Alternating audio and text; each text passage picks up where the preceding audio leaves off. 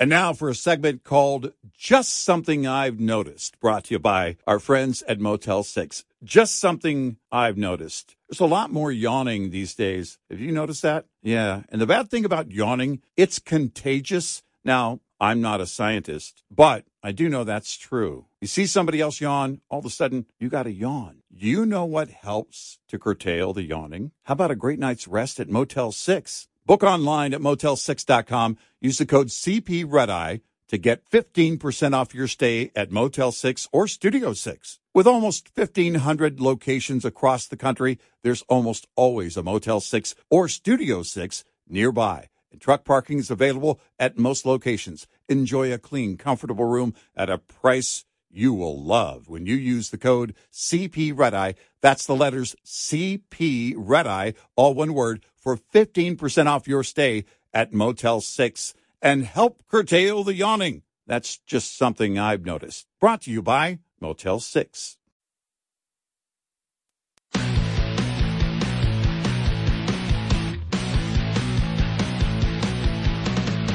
Now, it's Red Eye Radio. Gary McNamara and Eric Harley talk about everything from politics to social issues and news of the day. Whether you're up late or you're just starting your day, welcome to the show. From the Uniden America Studios, this is Red Eye Radio. All across America and around the planet, we are Red Eye Radio. Good morning. Welcome. He is Eric Harley, and I'm Gary McNamara.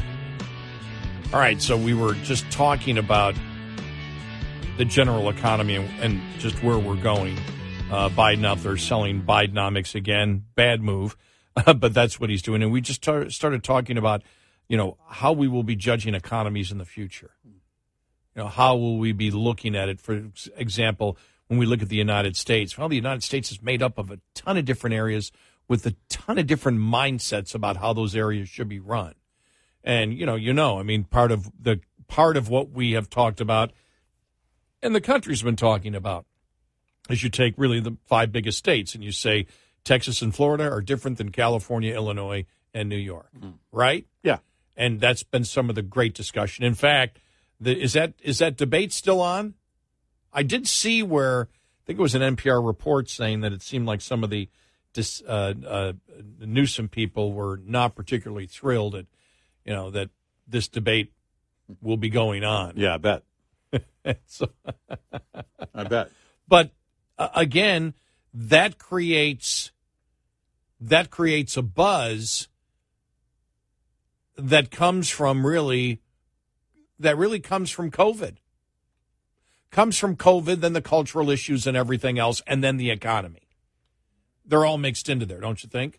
Yeah, I think so. Yeah. COVID, culture, economy. Yeah, right. And so there's, okay, wow, now that would be a debate. And what's that debate based on? That debate is really based on where people stand on the issues. Mm-hmm.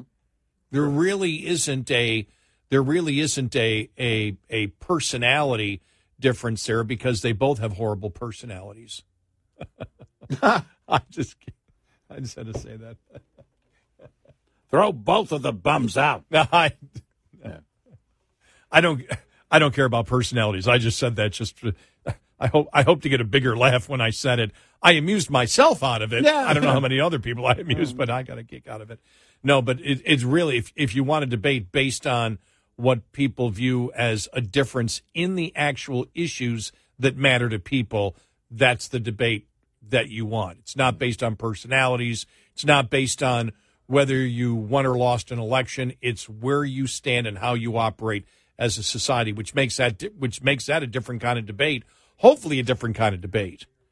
So, sure. So we got talking about the economy, and so I was just going through Drudge, seeing what Drudge headlines have, and I went, "Oh, this is interesting." Dallas-Fort Worth, the new boomtown, and so it's Axios that did it. Why this story matters? Actually, they don't have it here. They have they have imagine San Diego, San Jose, New Orleans, Pittsburgh, and Boise all rolled up into the same metropolitan area. That would give you a sense of how many people now live in the Dallas-Fort Worth area and the suburbs, major cities surrounding it. Mm-hmm. And they have Texas is one of 6 states benefiting from a massive southward wealth migration, which is pulling the U.S. economic center away from the Northeast. Business expansion and relocations are fueling the Dallas region's growth, putting it on track to overtake the Chicago area and become the third most populous metro within a decade. The area is thriving because of its major airport, highway and rail access, and central location. It is also home to a number of major universities, producing a high-skilled and diverse workforce. The big picture, the region added more people than any other U.S. metro between July of 21 and 22, 170,000 new residents in a year. Wow. It's crazy. In 1 year. I mean, that goes, as I've said, in the 23 years I've been here, it added, 2.5 million people? Yeah. That's a major U.S. city right there, and it's actually going faster there. Now, with all these things, though, this is the thing that Axios had to throw in. Climate change, which is driving extreme heat and other hazardous weather, is so far not slowing growth in Dallas. Okay. And now for a segment called Just Something I've Noticed, brought to you by our friends at Motel 6. Just something I've noticed. Bargain hunting is back. I mean, bargain hunting's always been around. We always love a great deal. But man, everywhere you look, people are bargain hunting. You know, there's so many great ways to find great deals. Hey, I have a great find in your bargain hunting journey. Book online at Motel6.com. Use the code CPRedEye to get 15% off your stay at Motel 6 or Studio 6. With almost 1,500 locations across the country, there's almost always a Motel 6 or Studio 6 nearby, and truck parking is available at most locations. Enjoy a clean, comfortable room at a price that's a real bargain when you use the code CPRedEye. That's the letters CP Redeye, all one word, for 15% off your stay at Motel6.com. That is a bargain. That's just something I've noticed. Brought to you by Motel 6. Afford Anything talks about how to avoid common pitfalls, how to refine your mental models, and how to think about how to think. Paula, while certainly you can mess up on $1 million a year, it is far less likely than it is on $30,000 a year. Right. I would meet wonderful people that were struggling with a budget that was super tight. It was 100% you need to make more money. Make smarter choices and build a better life. Afford Anything, wherever you listen. You know, we're going through a hot period right now. It's summer and it's hot. It looks like it's going to be hot still for the next couple of weeks. It's been hot for a month. I tell people, because I grew up in Buffalo, but I've lived all over the country. Mm-hmm. And I've said, you know, how I view it, it's really July and August. That's it, really, when you think about it. Maybe sometimes a little bit into September. Yeah. When it's really hot like this. Otherwise, this is a great temperate climate rest of the year. And you compare that to if you live up north and what you have to go through in wintertime, well, this is nothing. It really is. I mean, how I view it as somebody, you know, who grew up in the north, I'm like, well, no, this is our winter, but, you know, I'm out in the morning and can do a bunch of stuff in the morning. I'm outside in the morning. You can do a lot of things. And by the time it gets to be 11 or 12 o'clock, all right, you're in for the rest of the day. But if you got a pool, you're fine. You just jump in the pool all day. But it's, you know, you go through it for 2 months, and that's really it. And the weather the rest of the year is absolutely fantastic. And I'm to the point now, I actually like the heat. Now, if I had to work 10 hours a day outside, no, that would be difficult. But I found, you know, and it's just the way you have to do things. You have to have a slower approach. Make sure that you're taking breaks and drinking plenty of water and fluids and everything else. But I like the warmer weather. The humidity has been lower, and the breeze has been greater during this heat spell we're in, generally speaking, and that makes it a lot more tolerable. Yeah, so, but I love your climate change, which is driving extreme heat and other hazardous weather.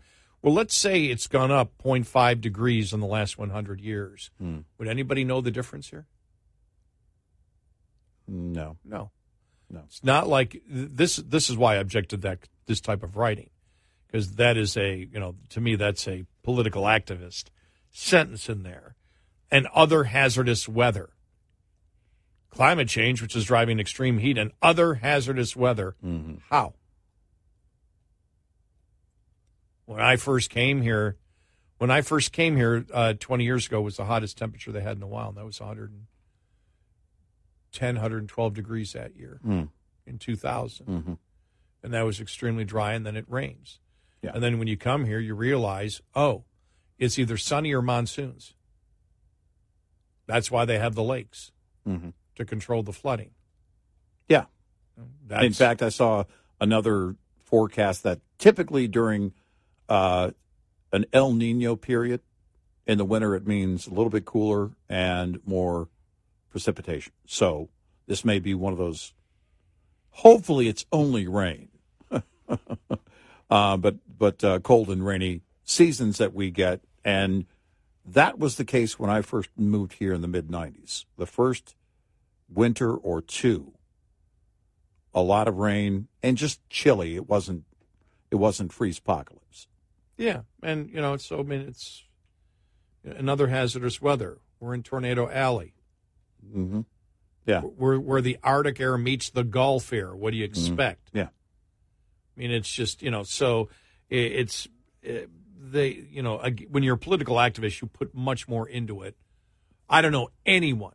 The only thing I hear, and it's the same thing when I moved here 20 years ago, you got to be in Dallas. Doesn't it get hot?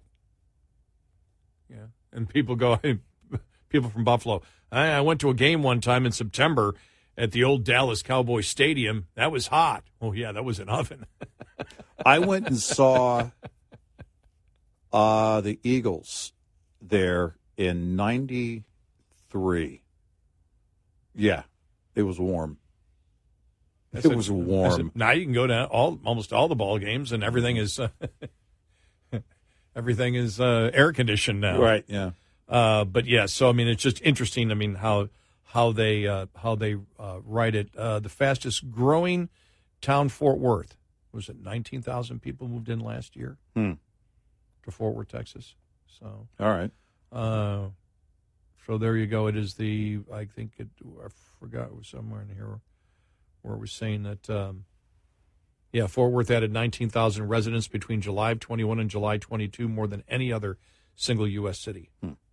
So. Well, and, it was inevitable because companies were taking advantage of incentives and moving here. Irving, Texas, which is just a couple of miles as the crow flies from where we sit right now, has been a big draw. But also you get into the Frisco area, which is north of Dallas, and that's been a huge draw for headquarters, companies like Toyota and others that have moved here. And so when they do that, then they have to attract people in terms of filling those jobs that they have. And it just becomes, then other companies look at it and say, okay, so many people have already moved there. The talent pool, if we want to compete with other major employers in that area, the talent pool's already there. So we can do that and incentivize, and that's something that's going to be a cycle. I don't know how you break that, as long as companies see that incentive to come here, and people look at states like California and New York as unlivable. They can't afford to stay. And we have massive, in state of Texas, Dallas, Fort Worth, Houston. You look at it, even Austin, and how fast Austin is growing, and the I-35 corridor going down through San Antonio. There's a lot of population down there. Even McAllen's population is pretty big.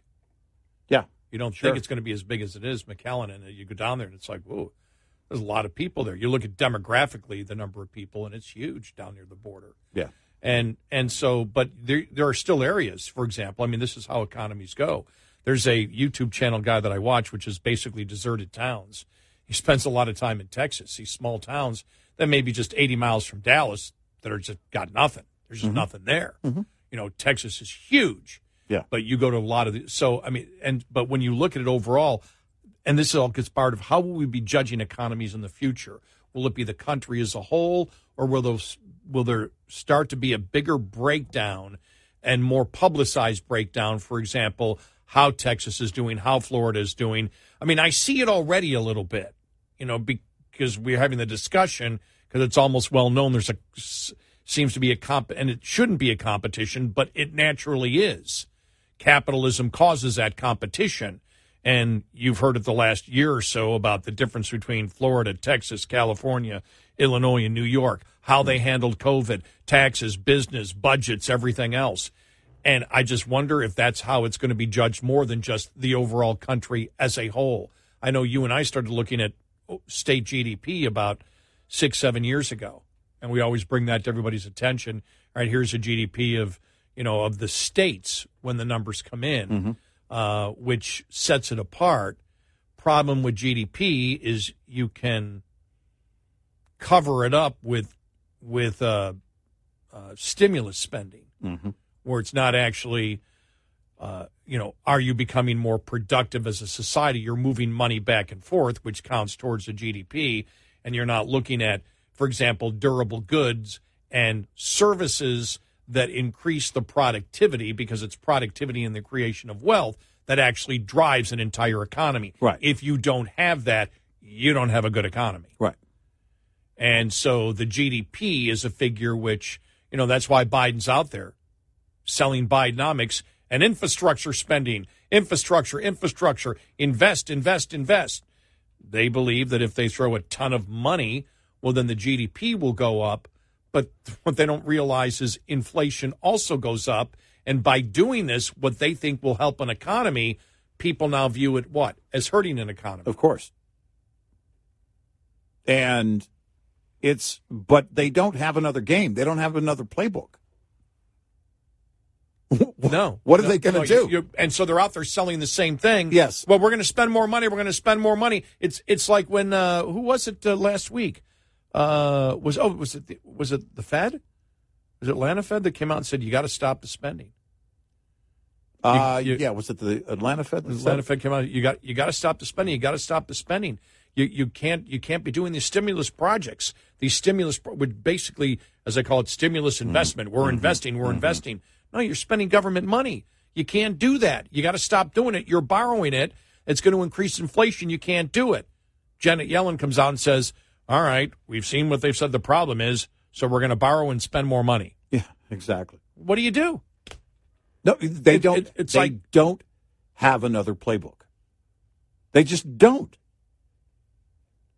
There is no scenario where someone like a Janet Yellen or Joe Biden steps up and says, hey, we're going to expand drilling and we're going to encourage private sector investment by deregulating and lowering taxes.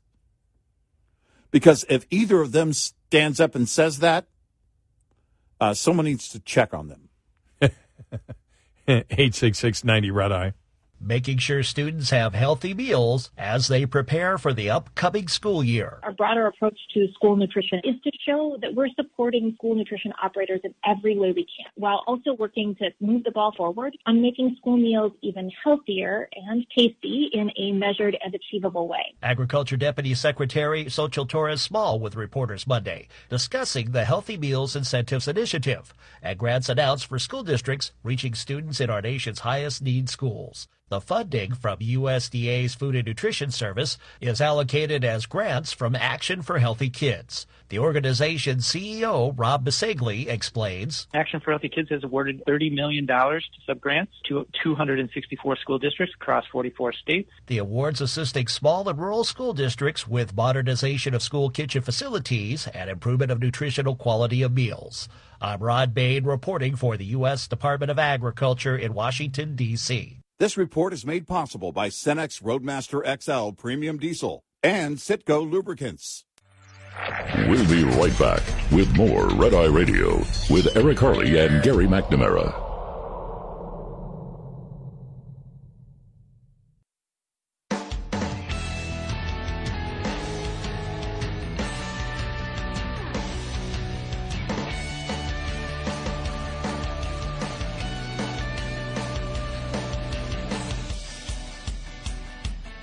It's Red Eye Radio. He is Eric Harley, and I'm Gary McNamara. Well, you now have the story out there. It's just drip, drip, drip every single day.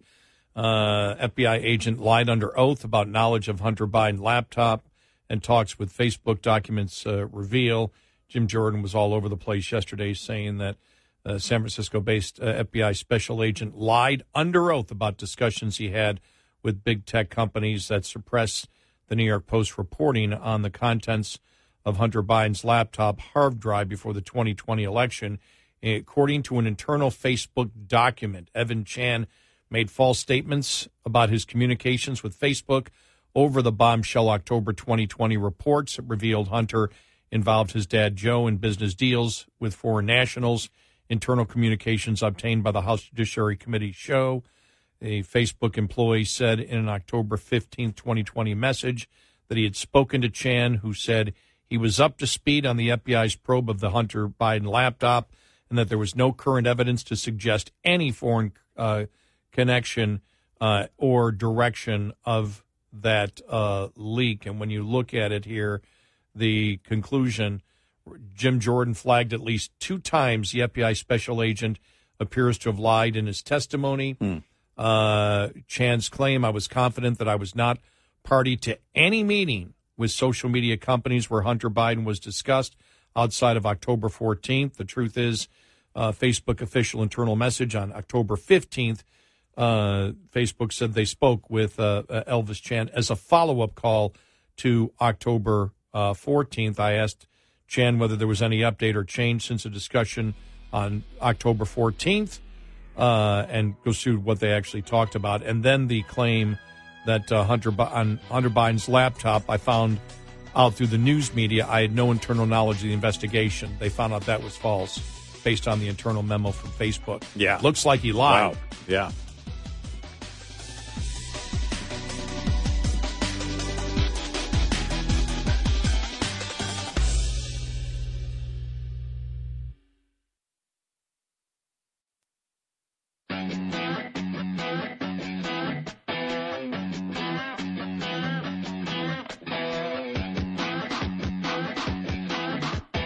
You're listening to Red Eye Radio from the Uniden America Studios.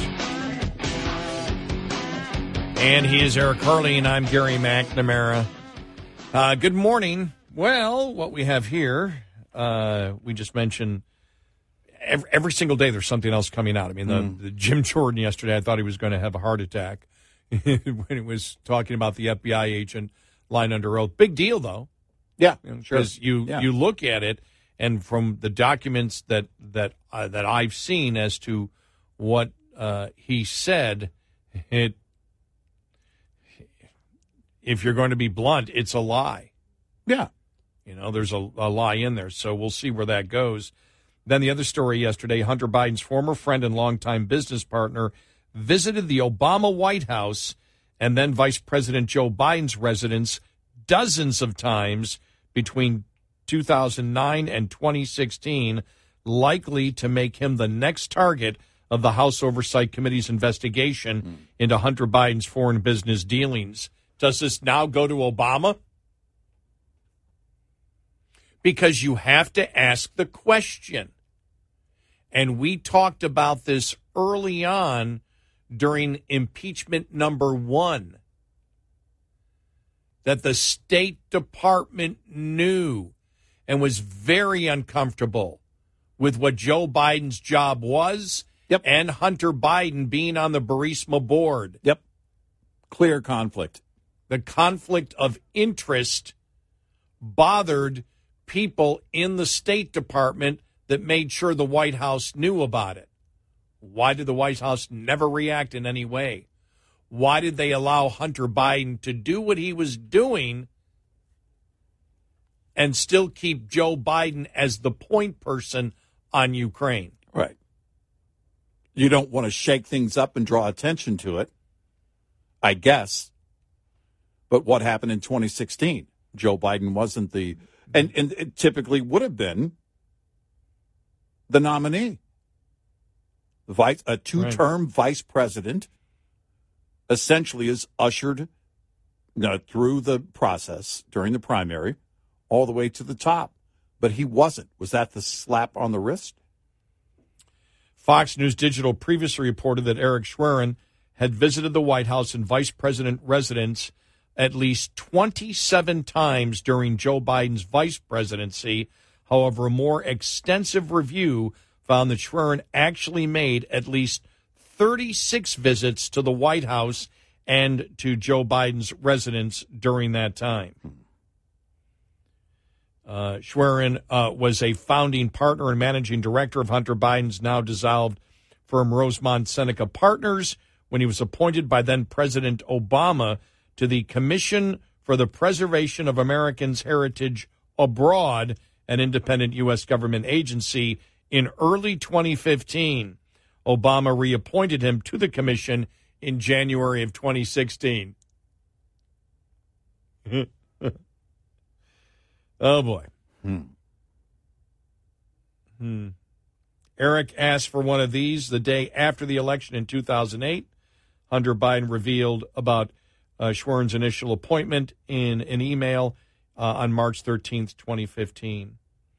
The number of Schwerin's White House visits could be much higher than 36 if any of his meetings fell under the White House voluntary disclosure policy exemption of purely personal guests due to his handling of the Biden family's personal finances.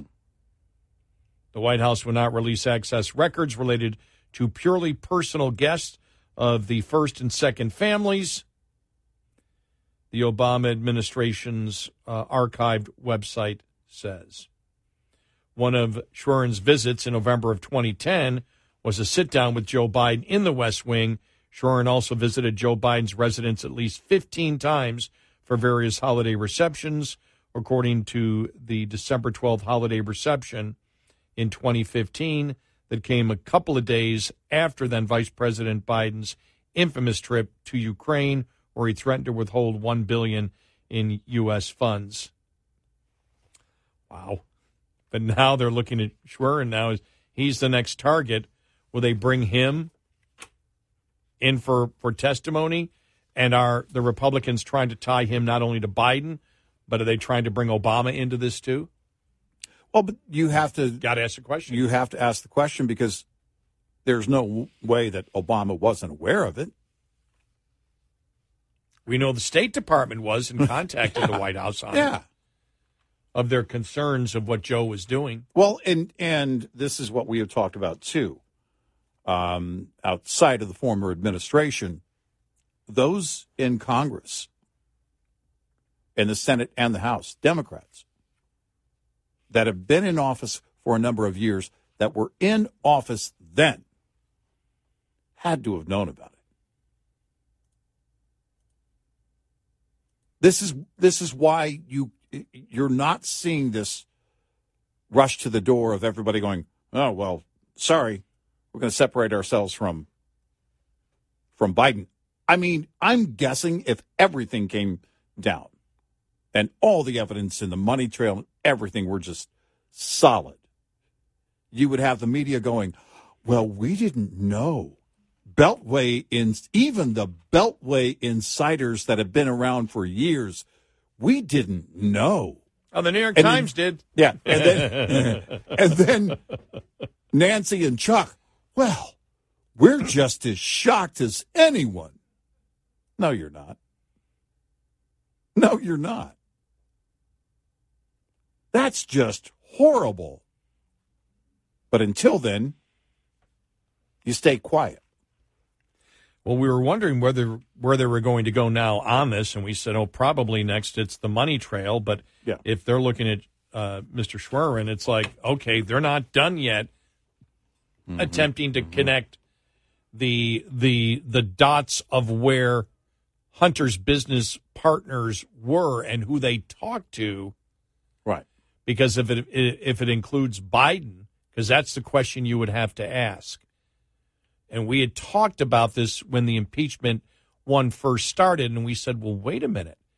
Here's what we know. And remember, we brought the stories out there that existed about the members of the State Department who had contacted the White House, extremely uncomfortable because of Joe Biden's position in Ukraine to straighten up the corruption, and his own son, sitting on the board of what everybody knew was a corrupt oligarch in Ukraine, the head of Burisma. And so they were extremely uncomfortable about it. So certainly the White House knew about it and didn't clamp down and say, Joe is no longer, we're putting, whoever, the Secretary of State, anybody else is going to be the charge of Ukraine. You can't do it with your son having that particular job. Right. Can't do it. Sorry. Right. The rumors are too great as to what's going on, and I don't need that in my administration. But then, if Schwerin's visiting him all the time, Obama, and these are White House visits, are they White House visits to see Joe Biden, or are they White House visits to see, because a lot of them were separate from going over to Biden's personal residence outside of the White House. Right. So what is Comer looking into would be the question. And how long does this part of it now stretch out? Because now they're going to be talking to Schwerin, and I don't know, if Bob Ulinsky is going to be pulled in again, or who else you have out there. I don't even know. There may be names we haven't even heard of who worked with Biden, and they haven't been brought in yet. All I know is I believe after McCarthy said that a couple weeks ago and mentioned impeachment inquiry, that they believe that they're on the track where they have enough. Well, where they can safely start talking about that. Because that process, imagine they came back in the fall, right? They come back after the August break and they get closer to that. And then all of a sudden it starts to come together in the fall. The impeachment inquiry process is going to bring so much evidence to the surface. At some point, Democrats have to abandon ship. And if there is anybody left, to answer your question, if there is anybody else out there that's even close to or was close to that fire, then they're going to have to talk. Otherwise, they're going to be implicated in whatever it is. Because either you knew and you didn't stop it, and who had that ultimate power?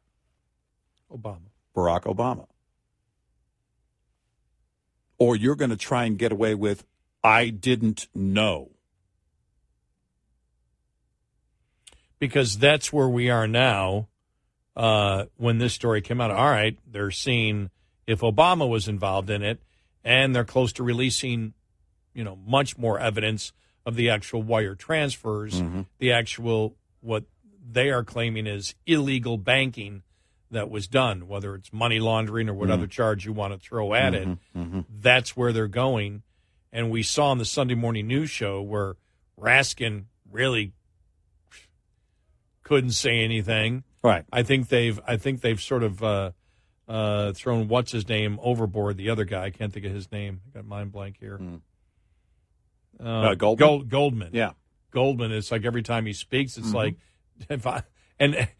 when I hear needs to stop talking. When I hear Goldman speak now, I put myself into the position of his lawyer. Yeah. That's what I do. Because I'm like, okay, how's he going to blow it today? And he start talking. It's like, shut up. Now, I don't want him to shut up. Well, it's just I put myself as if I was his lawyer going, dude, shut up. You're not helping the case. It just makes you want to ask him, how much is the GOP paying you? Somebody said that. They go, is he? I think maybe.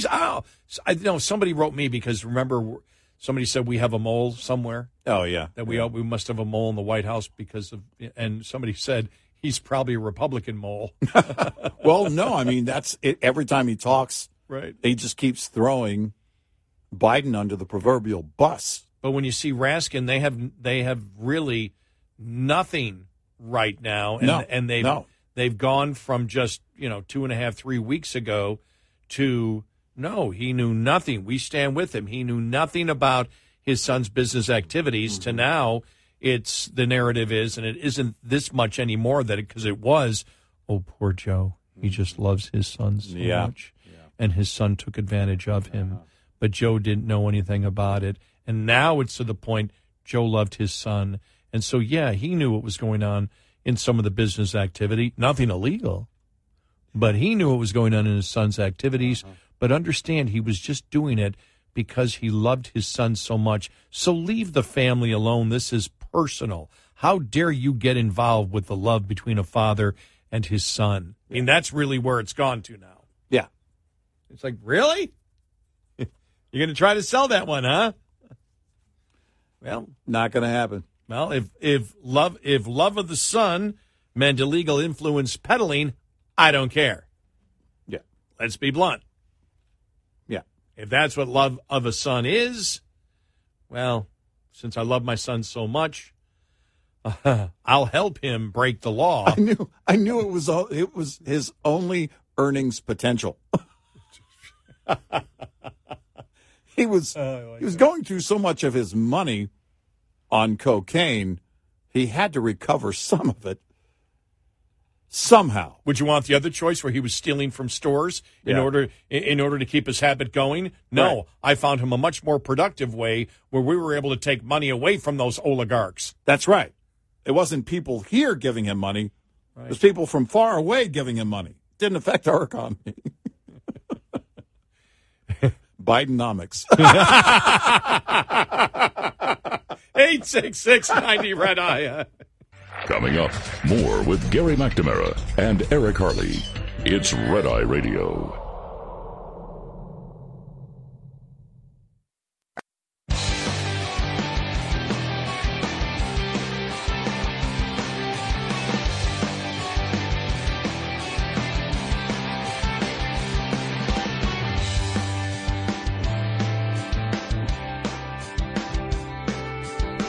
It's Red Eye Radio. He's Eric Harley, and I'm Gary McNamara. And we were talking about the economy, how the president's out selling Bidenomics again, and using the same figures that again have been very controversial because he's using figures of 13 million new jobs, and of course that's not true. What happened was when he became president, we still had a lot of jobs that had not come back because of COVID. People left those jobs and then went back to those jobs. Right. So those actually weren't new jobs created. It was due to that, but we have said, wow, it's just amazing that they're trying to sell it. And we read a Washington Examiner op-ed piece that was stating what we said. They don't seem to get it. It's inflation, because it doesn't matter whether somebody's employed or not. It's whether they're underwater at the end of the month. Yeah. And I thought, wow, I just went to the Babylon Bee and they have the perfect headline. This really explains the mindset of the White House. White House says Bidenomics is so successful, the average American has twice as many jobs as they had 2 years ago. Yeah. I could see her saying something like that. No, that actually right there, that I could hear coming out of Jean-Pierre's mouth. I know. Yeah. Well, wow. It's the truth. When was the last time people could have two jobs? Yeah.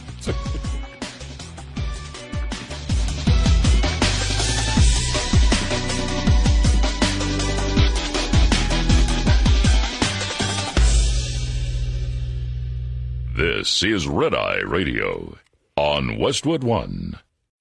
John brings his skewed sense of humor. Jeff brings tips to cut strokes off your next round. Together, it's those weekend golf guys. They'll pay a lot of money to PXG and Titleist and Callaway and on and on and on, right? How many yards do you think you're going to pick up with that extra driver? I think I can get an extra 5 to 10. What if I give you 15 to 20? You pay me more. Jeff Smith teaches on the sliding scale. Those Weekend Golf Guys, the podcast, part of the Believe Network. Just search BLEAV on YouTube or wherever you listen. Welcome to Talkville, the ultimate Smallville rewatch podcast. Guest star Sarah Carter as Alicia Baker, although I didn't really work with her a lot. But Tom did, and they had some real big smoochy scenes. Yeah. Can we talk about that? Could there be any more sex? What was a 3-page makeout scene that just kept going? Good Lord. We get it. They have chemistry. Jump in now or catch up on any of the past seasons of Talkville on YouTube or wherever you listen.